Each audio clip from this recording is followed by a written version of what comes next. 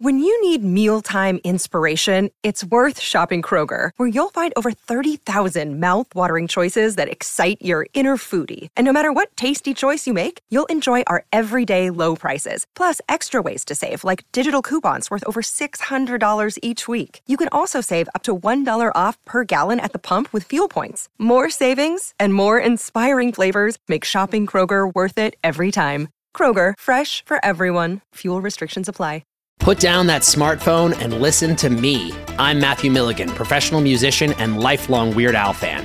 Each week, I'm joined by professional podcaster and close personal friend Matt Kelly to take a dive off the deep end into the vast career of pop culture icon Weird Al Yankovic on our show, Weird Algorithm. Along with some very special guests from the worlds of music and comedy, we tackle every song, every television appearance, and every bit of sketch comedy Al has produced in chronological order, covering the good old days of My Bologna and Eat It, the fun zone of tacky and white and nerdy, and everything in between. As we go, we're ranking the songs, albums, and music videos in the hopes of creating the ultimate guide to a career bigger than the biggest ball of twine in Minnesota. So the next time you're having one of those days, stuck in a traffic jam, wondering why does this always happen to me, just kick off your sneakers and stick around for a while, because we've got it all on Weird Algorithm, available wherever you get your podcasts. And now you know. Was that enough references? Saturday, February 29th. Throw on your bloody black tie best and join Dark Hills Gaming for a night of dancing, drinking, and horror. All in the name of charity. Proceeds from the Bloody Valentine Ball will go to the Children's Hospital of Philadelphia. The ball will be a gore-filled gala that will immerse you in a horror-themed high school dance, complete with prom pictures, interactive events, and a horror memorabilia auction. 2 lucky guests will be voted Horror King and Queen, complete with full Carrie treatment. There will be a bloody bar, so bring cash and your ID. This is a 21 plus only event. Buy your ticket now at darkhillsgaming.com and help us support the Children's Hospital of Philadelphia.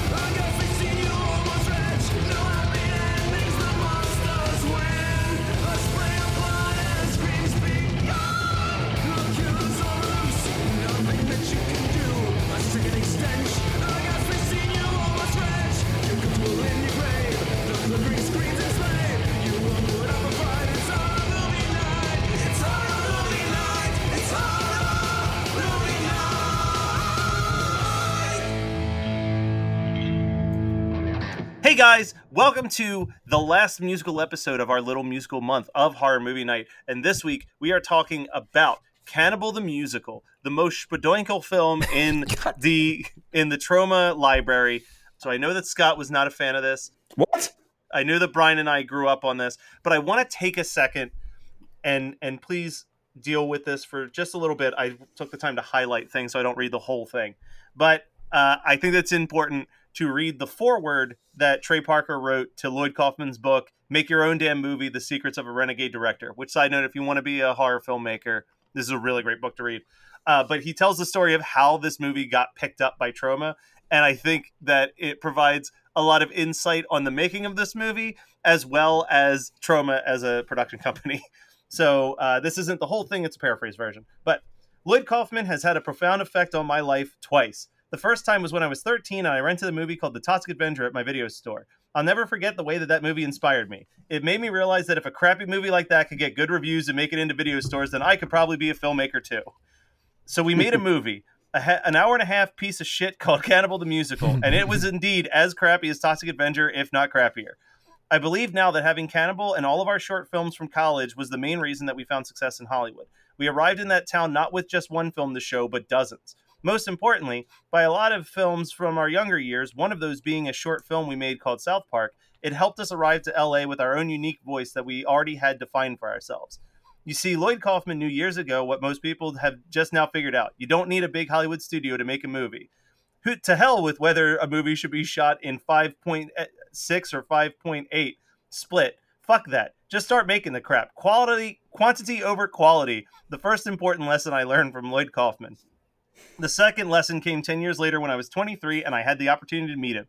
It was 1995 and I was living in LA and sleeping on someone's floor and trying to sell Cannibal the Musical. After its completion, we were rejected from every single film festival except for the Denver Film Festival that my aunt worked at. And its relative success at some small screenings started to make us think that we could maybe sell it to a distributor. We've met a lot of people who told us that Cannibal wasn't right for them, but they'd love to see our next movie. Then Troma called. They had seen the movie and were interested in distributing it. I was excited and thinking of all the things that had come full circle. We were told that Lloyd Kaufman himself was going to visit us in LA and we were going to do lunch. It had been almost 3 years since we had finished the film and it looked like we were finally going to make some money off of it. Lloyd arrived in our rundown apartment building wearing a chic blue suit and a very busy yellow tie. If someone asked me to create a cartoon character of a cliche Jewish man and a Mel Brooks type producer from New York, I would have just drawn Lloyd and done the exact same voice that he has. He said, "Hi, I'm Lloyd Kaufman from Troma. I love your movie. Great stuff. You guys are brilliant. You ready to do lunch?" And we said, "Sure," knowing that doing lunch in LA means the meeting is going to be fairly serious. "Where do you want to go?" we asked. And he said, "I saw a Del Taco across the street. You guys like Del Taco?" I do like Del Taco, for the record. I studied Lloyd's face, seeing if he was one of those producers trying to be down to earth. But then I realized in his eyes that this man just really loves Del Taco. I can replay the meeting in my mind as if it happened hours ago. We placed our food orders and quickly realized that Lloyd had no intention of paying for our food. In fact, I saw that coming a mile away. When Jason offered to pay for Lloyd's beef taco with loads of hot sauce, Lloyd's face lit up and asked if he could also have guacamole on the side. We got our food and sat down and negotiations began. Lloyd began the conversation by unwrapping his taco and saying that Cannibal was one of the best films that he had seen in recent months and wanted to distribute the film into video stores. We tried to contain our excitement and began working on the agreement. "Okay, so how does this deal? How does this deal work?" He said, "Well, we're going to put a little bit more violence in the front of the movie and fix some of the sound issues and then make a nice video package with the Troma logo in the corner. And then hopefully people will rent it. And then maybe someday you'll make some money on it." Then we stopped eating our tacos. "How much money are we going to get up front?" "Oh, nothing. Odds are you're never going to see a dime. This is a small movie and it'll take years at the video store before it ever gets its money back that we spent for shiny new boxes and posters." He finished this sentence with another bite into his messy taco with extra sauce and guacamole and added a heartfelt at the end of the sentence. Jason said, "Let me get this straight. You want us to just give you the rights to our movie and we'll make nothing." "That's the general offer," Lloyd responded. "That's just sort of how it goes. Not much money being made in the video business unless you've got Gremlins or something." "God damn, this taco's really good." Well, then, I said, "Why should we even bother giving the movie to you?" "Well, I think Cannibal's a great movie and that people should see it. I mean, you guys made it so people would see it, right?" And that statement hit me in the face like a baseball bat. That was the second time he had a huge impact in my life. All these years making movies, I wanted people to see them, and that was it. We made Cannibal in college because we thought it'd be funny and we wanted our friends and family to see it and laugh. And just 4 months in LA had made us lose sight of that and focus on money instead. Thanks to Lloyd, it became suddenly crystal clear. Cannibal is our first film, and it's never going to make us a fortune. But having it in video stores and having people around the country rent it, watch it, and say, "What the fuck was this?" like I had done years ago with Toxic Avenger, was what it was all about. That's why we wanted to make movies. If you want to make money making movies, you have a better chance of just going to a casino and doubling down on 13 Black. Your odds are much better of making money that way. However, if you want to make a movie because you want people to laugh, cry, and possibly puke, then read on, because no one knows how to make movies and not make any money doing it better than Lloyd Kaufman. I like how Matt was like, "I'm just gonna, do some of it." You did the whole fucking thing. Yeah. No, it's a 5 minutes. That was a 10-page chapter that I went through today and highlighted the important parts of the story without the tangents. Man, the taco story is great, though. So that's the breakdown of this. While watching this movie, keep in mind that this was a college project made by a bunch of 20-year-olds in Denver just trying to learn how to make a movie. That's not what bugs me about this movie, though. What bugs me about this movie is that the songs aren't good. That's the only thing that this had to do for me. How dare you?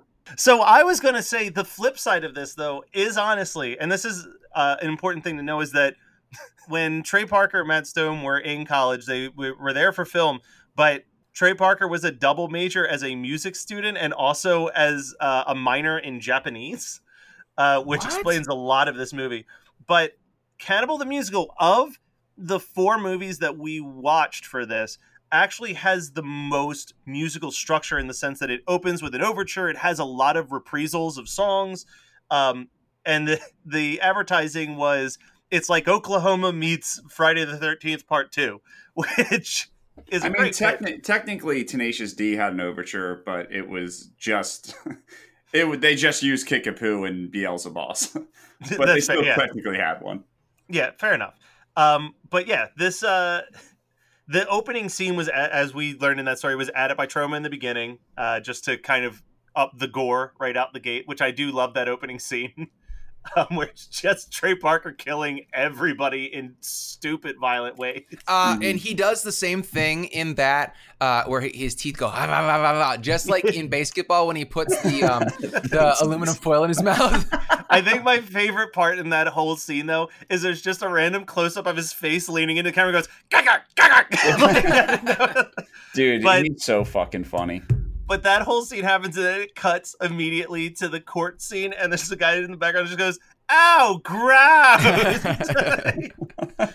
So the weird thing about this movie, and I was telling this to Scott a little bit, is that this is the most historically accurate movie we may have ever talked about on this show. Because they went as far as, like, that trial is shot in the actual courtroom that the real Alfred Packer's trial took place in. Oh my God. The scenes in the prison are shot in the actual prisons that Alfred Packer was held in. Like, they really wanted to make this all as authentic to the actual telling of Alfred Packer's story as possible, but filled with their comedy, which makes it really weird homages. You've got, like, the Friday the 13th homage of the Doomsayer, like, warning them about going forward. Oh, yeah. You're doomed. Doomed. Well, it's so funny because watching this, I'm like, I never realized that they had so much horror background. Oh, yeah. No, they appear in, like, 7 different Troma movies because they love working with Lloyd. And then, like, I think Lloyd pops up in one of their movies as well. But, yeah, like, they were writing Orgasmo while they were, like, touring around with trying to sell Cannibal. And I think when they first started shooting Orgasmo was when they got the offer for South Park. Like, it was like a whole bunch of stuff happened at rapid fire with them. They need to remake Orgasmo now that they are successful. Why? Yeah. Orgasmo's perfect as it is. They wrote a musical and they weren't allowed to release it. Yeah. Orgasmo was a musical. That's amazing. They didn't have a name. So even if they, like, use their Book of Mormon success to do maybe not on Broadway, but like an off-Broadway production of Orgasmo, I would still see it. Yeah, I just want to hear the songs. Well, and, like, that's the thing that's funny is that you think about it, every feature film that they've personally made besides Orgasmo is a musical. Yeah, South Park was a musical. Team America was a musical. Like, yeah, they love their Team musicals. America's so good.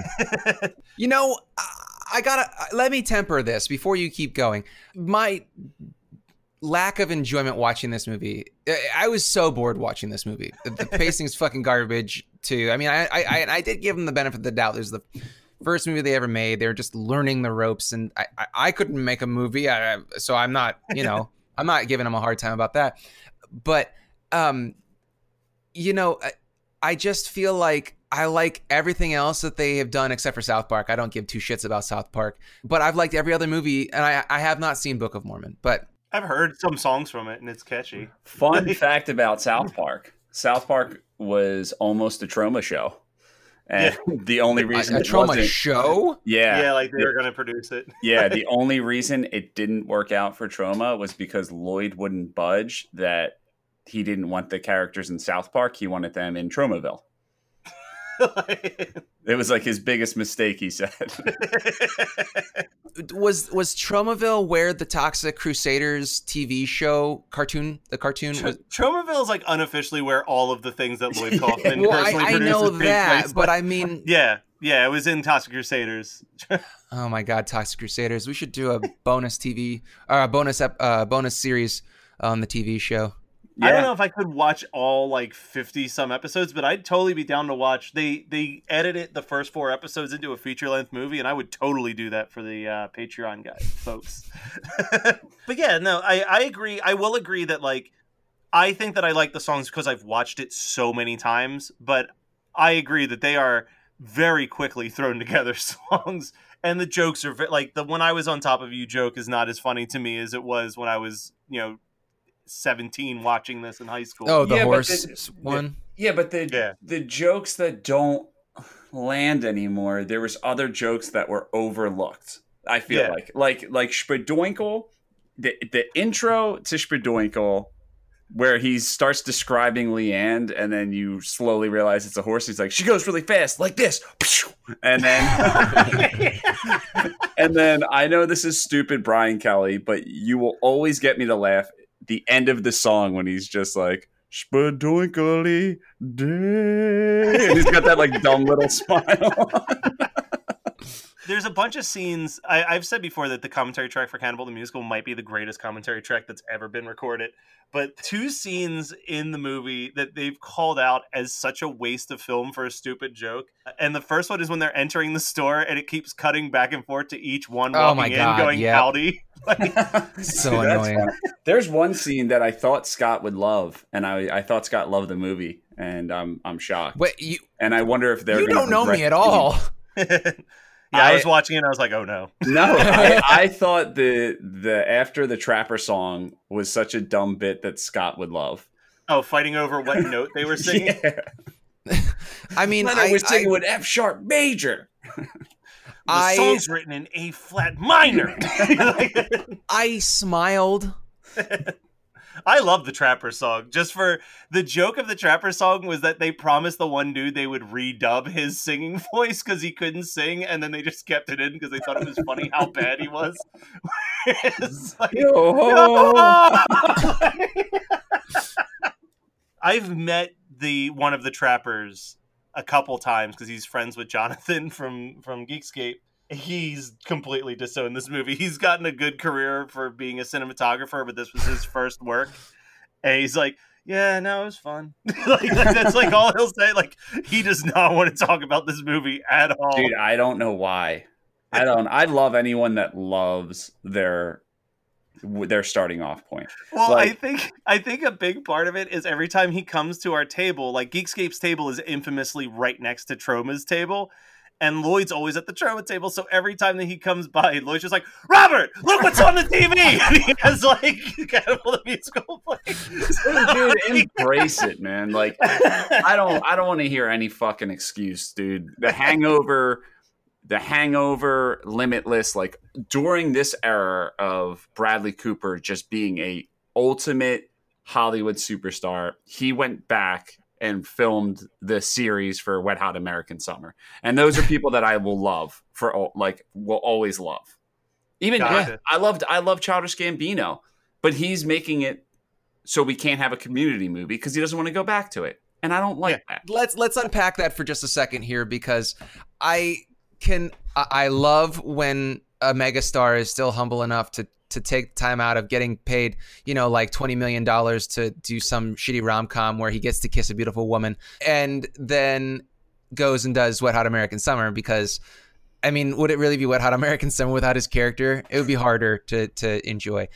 But then also, if Donald Glover doesn't feel like there's value in going back to Community, then that's okay. I will say one of the unsung heroes for this movie to me is, and he can be really obnoxious in the movie, but I think that some of the best lines come from Matt Stone's character. There's the one scene where they're like eating their first person and the butcher starts cutting into the butt and he's like, wait, why are you cutting into the butt? He's like, well, what do you want to eat? And he's like, not butt. And I think like he wakes up the next morning. He's like, I'm hungry. Do we have any swan left? That is a funny line. He's just walking around with Swan's head the whole time. It's so shitty. What were you saying, Scott? What's Squeak's name in this? Because I that's all I know him as. Yeah. Squeak. I can't even remember. He is also, I think, one of those actors who I just love seeing him in things. Like, I get so excited when he pops up in fucking anything. To the Orgasmobile. What? My Buick Century. George Noon is who he played in this. Dad, I don't think I want to do Hamster Style anymore. Okay, son.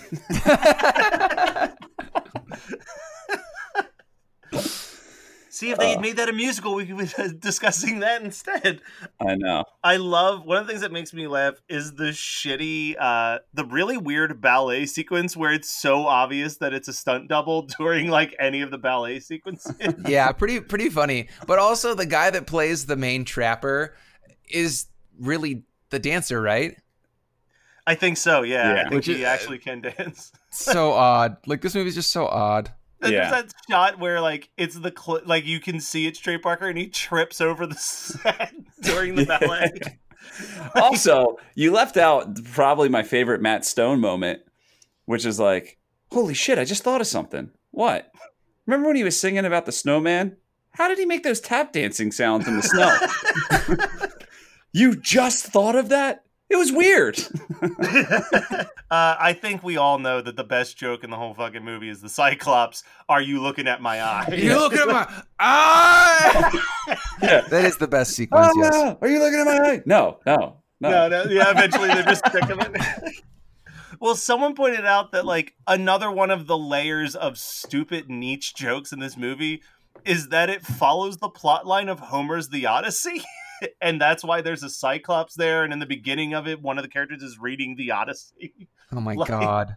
Like, it's just so after the ballet scene, Packer wakes up from his nightmare after being stabbed and he yells Ike.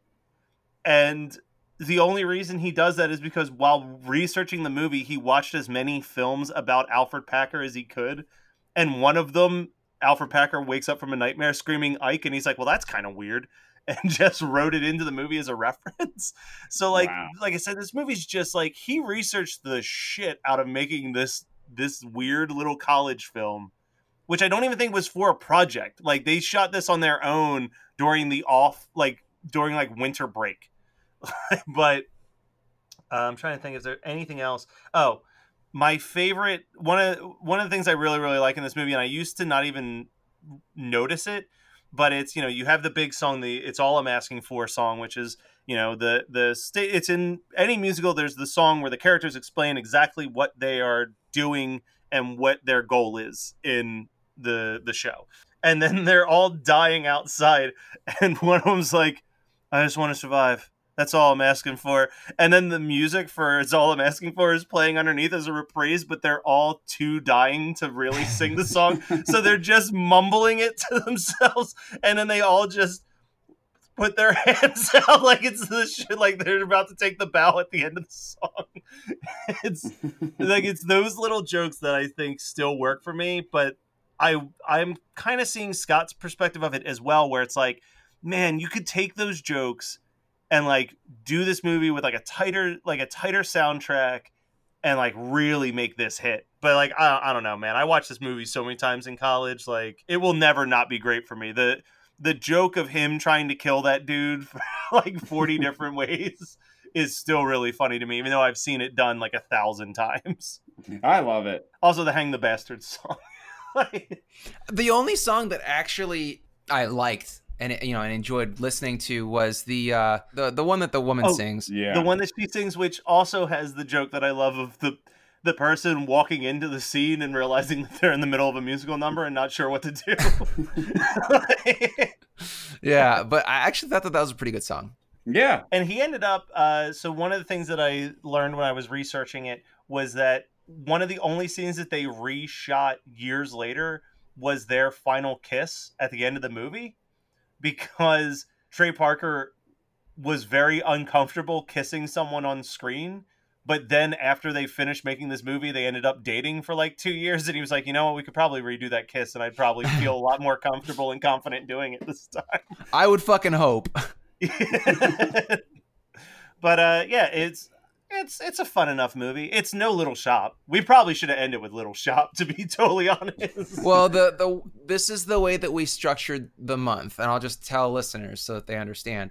Well, the way that it worked out was that Matt got the first week, Brian got the second week, I got the third week, and then we agreed because Matt and Brian had talked about how great Cannibal the Musical was, and I had said I've never seen it, and then they said, well, why don't we just pick that as like the final one? And I said, sure. So that's the way it fell.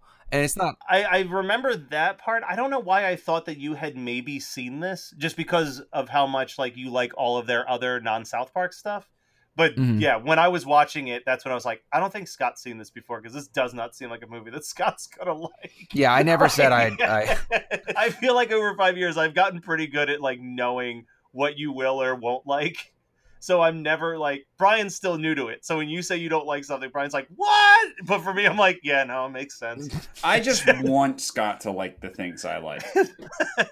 Because Scott's such a great dude. You want to just be like, hey, let's hang out and watch Cannibal the Musical together. And he'd be like, fuck yeah, I fucking love Cannibal the Musical. Let's sing along and quote it together. No, and then you give each other hand jobs.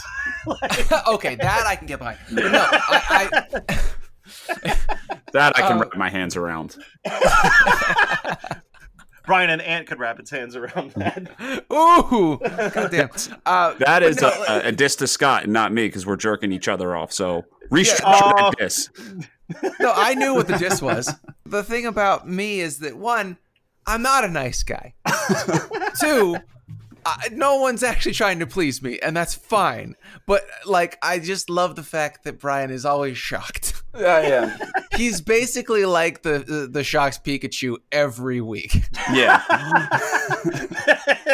I've never thought about that, but that's such an accurate depiction of Brian every time that we click record. Oh, dude. All right, so Put down that smartphone and listen to me. I'm Matthew Milligan, professional musician and lifelong Weird Al fan. Each week, I'm joined by professional podcaster and close personal friend Matt Kelly to take a dive off the deep end into the vast career of pop culture icon Weird Al Yankovic on our show, Weird Algorithm. Along with some very special guests from the worlds of music and comedy, we tackle every song, every television appearance, and every bit of sketch comedy Al has produced in chronological order, covering the good old days of My Bologna and Eat It, the fun zone of tacky and white and nerdy, and everything in between. As we go, we're ranking the songs, albums, and music videos in the hopes of creating the ultimate guide to a career bigger than the biggest ball of twine in Minnesota. So the next time you're having one of those days, stuck in a traffic jam, wondering why does this always happen to me, just kick off your sneakers and stick around for a while, because we've got it all on Weird Algorithm, available wherever you get your podcasts. And now you know. Was that enough references? that was Cannibal the Musical. Double features. Anybody got one that they want to like just charge in with, since no one specifically picked this? Basketball. Okay. Perfect. I'm going to redeem my night by watching basketball. I wrote down, because of the Doomed scene and because of how this was advertised, Friday the 13th Part 2. Okay. That'd be How about you, Brian? Odd fucking... No, Matt's like, for my double feature, I am going to actually read Homer's The Odyssey.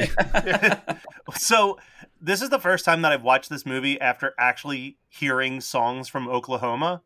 So I will say that the comparison to this being inspired by Oklahoma, which is apparently Trey Parker's favorite musical of all time, is very apparent, because it is very much the same type of music. Man, Oklahoma. I've watched that twice with Megan because I never gave it a chance, before we started dating. And not for you. No, the only song that I like is, the thing is that we quote it constantly, because we'll be pushing a piece of furniture or something, and I'll be like, it's about as far as it can go, or something like that. Or, So, Scott, you picked Basketball and not Mulan? Well, I didn't even make the joke. I made the joke off air that it's all I'm asking for sounds like a girl worth fighting for. Yeah. Now, if I was sitting down with Megan, I would absolutely try and redeem myself by being like, so that sucked. You want to watch Mulan again? Because Mulan is her favorite Disney musical. That's going to get a shout out from me. What Megan's going to get a shout out from you for what? No, Mulan is when we do our bonus episode. Oh, fuck yeah, dude. I fucking love. I never watched Mulan.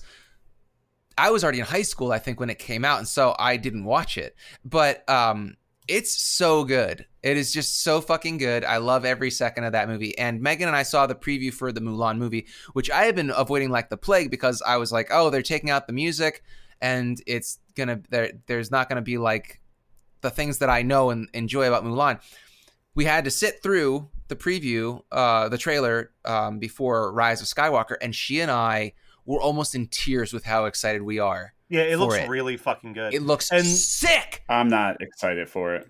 Well, you need to fucking sit your ass down. Yeah, get fucking excited, Brian. God damn it. They got rid of the dragon. There's going to be Brian, Eddie Murphy is the worst part of Mulan.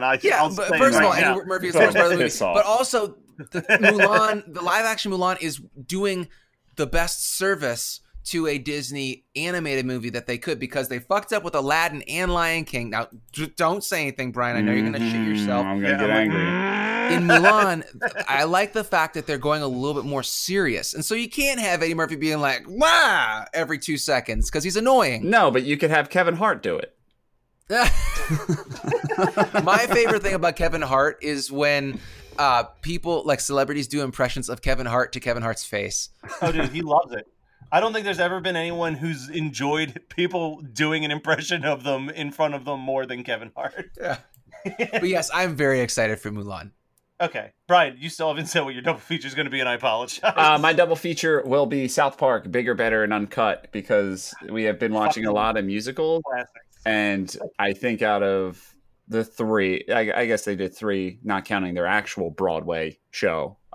It is the most actual musical, I feel like, put together, orchestrated. You should have picked that instead of... Dude, the songs in that are so fucking good. Yeah. La Resistance is a fucking just amazing song. It's insanely talented. And that's why I love South Park. I just love Trey Parker and Matt Stone, because they can get as insane as they want. Because it's just the two of them doing pretty much everything. Yeah, like they get so ridiculous, and either A, there's a lot of talent behind it within like the music, the storytelling, and like people take for granted how like they really can make you think and bring a good message to the most ridiculous backstory. Like it always ends where it's like a look at society, but it's the whole episode is the most ridiculous shit ever. I will say that it wasn't until literally just this second that I realized that like I listened to the South Park musical, and in my brain it's like, man, they got all these, like, it's all these songs sung by different characters, but like in reality it's a bunch of songs just sang by 2 guys doing multiple different voices and singing in those different voices. Yeah. Like, that's kind of wild. I've never thought about it from that perspective, but that's dope. All right. Things that you want to promote. Only a woman.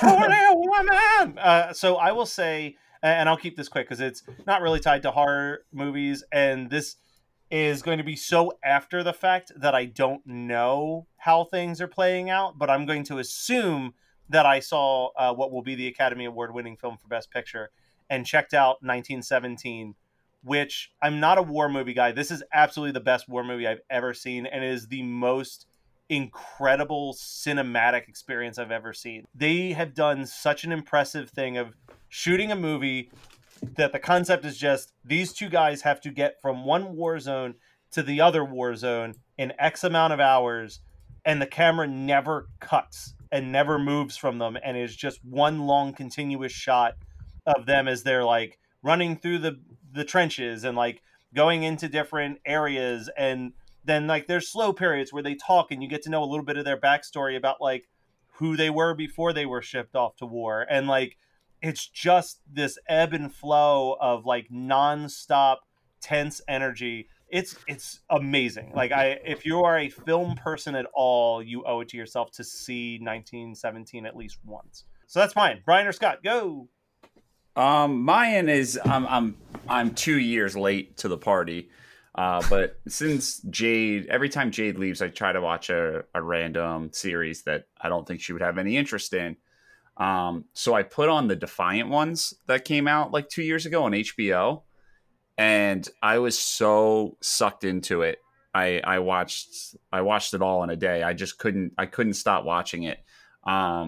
It's about Dr. Dre and Jimmy Levine, but the way that it's shot is so insane, because they show before, like the first few episodes are really before Jimmy Levine and Dr. Dre get together. So it's like Dr. Dre, Eazy-E, Ice Cube, and then it like cuts to like Stevie Nicks, Tom Petty, And like all these people that Jimmy Levine produced, and like it's crazy to think. And obviously he's in the documentary, so he can really paint the image however you want. But you always like think like, oh, you know, these record producers are just like capitalizing on shit. But Jimmy Levine's whole shtick for everything, even like when he was dealing with Tom Petty, when he was dealing with Marilyn Manson, when he was dealing with Nine Inch Nails, was like, let the artist drive the car and defend them till the end, you know?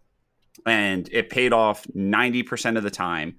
The one time that it really bit him in the ass was Death Row with Suge Knight. But it was just like, it's such a fascinating documentary. It's so fascinating. And the people that are I heard that's a good one.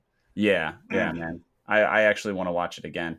I have a real downer, and I'm just going to say it real quick. I watched Hollywood Chainsaw Hookers because it was on my long list for horror movie night, and I was like, let me just see if it's got enough meat on the bone to make for a good episode. It doesn't. It's very... The whole thing is... The thing that really turned me off about it was... It's bombastic, yeah, but it's presented as a crime noir. So you got the hard-boiled private dick talking to the camera, or to, you know, voiceover into the camera, you know, and she's got great tits, you know, stuff like that. That can really strike out. So, like, if it's done well as a good film noir, it works. If it's done for comedic effect, it tends to really not work very well. I can tell you there's only one film noir that has worked in the last 20 fucking years. Or two of them. Sin City, Brick. Those are the only good ones that I've ever seen. I agree, but I raise you a Kiss Kiss Bang Bang. See, I watched Kiss Kiss Bang Bang back in like, I don't know, 10, 15 years ago. And, oh no, actually, I think I watched Kiss Kiss Bang Bang. That's Robert Downey Jr. and Val Kilmer, right? Yeah. I watched that with Megan the first couple months that we were together. So that was 10 years ago. And it's good, but I don't think I ever have a desire to rewatch. Sin City I can just put on and fall asleep to because it's visually amazing. And Brick I just love because it's, you know, Joseph Gordon-Levitt. Did you see... Oh, okay. I was going to say, did you see Knives Out? Because Knives Out was like the best film Rian Johnson's made since Brick. No, I haven't watched it. I might watch it on VOD with Megan, but the only thing that it's like Clue for 2019. I get it. Yeah, it's. I mean, I would say it's that mixed with like an Agatha Christie story, but like I would say it's almost even more Agatha Christie because it's not. I'm trying to think how to word this. Where it's not so much about the whodunit. Like it's. Someone posted in our Facebook group about this, but I agree. It has a lot more in common with like a Ready or Not, where it's way more about a film making fun of like rich people than it is about the mystery behind everything, because it's like the main focus of the story is the person who's been murdered's servant or like live-in housekeeper person who like no one like it's just the way that the rest of the family interacts with her is like more what the movie's about, with the murder mystery in the background to drive everything. But it's very funny, it's very well done, and also like fucking Captain America is great in it. So that is Jake. Jakey about to make a big mistake. You know how many people I have seen with that fucking sweater? It's everywhere. All right, so that was Cannibal the Musical, shot in 1993 but released in 1996, as picked by, I guess, all of us, group decision, whatever. If you go into the podcast description, you have links to all of our social media, our email address, and even our Patreon, patreon.com/HMM podcast.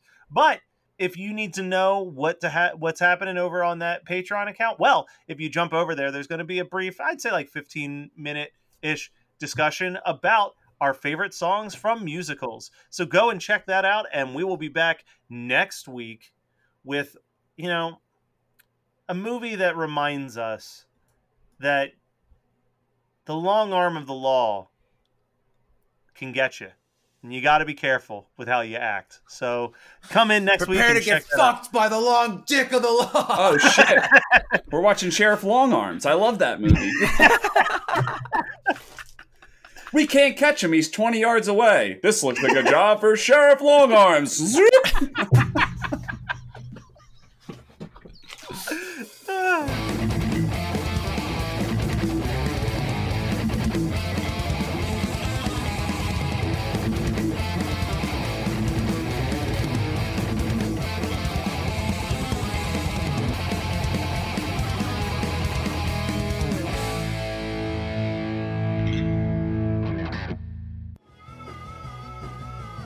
You're listening to the Geekscape Network. Put down that smartphone and listen to me. I'm Matthew Milligan, professional musician and lifelong Weird Al fan. Each week, I'm joined by professional podcaster and close personal friend Matt Kelly to take a dive off the deep end into the vast career of pop culture icon Weird Al Yankovic on our show, Weird Algorithm. Along with some very special guests from the worlds of music and comedy, we tackle every song, every television appearance, and every bit of sketch comedy Al has produced in chronological order, covering the good old days of My Bologna and Eat It, the fun zone of tacky and white and nerdy, and everything in between. As we go, we're ranking the songs, albums, and music videos in the hopes of creating the ultimate guide to a career bigger than the biggest ball of twine in Minnesota. So the next time you're having one of those days, stuck in a traffic jam, wondering why does this always happen to me, just kick off your sneakers and stick around for a while because we've got it all on Weird Algorithm, available wherever you get your podcasts. And now you know. Was that enough references? You're listening to the Geekscape Network.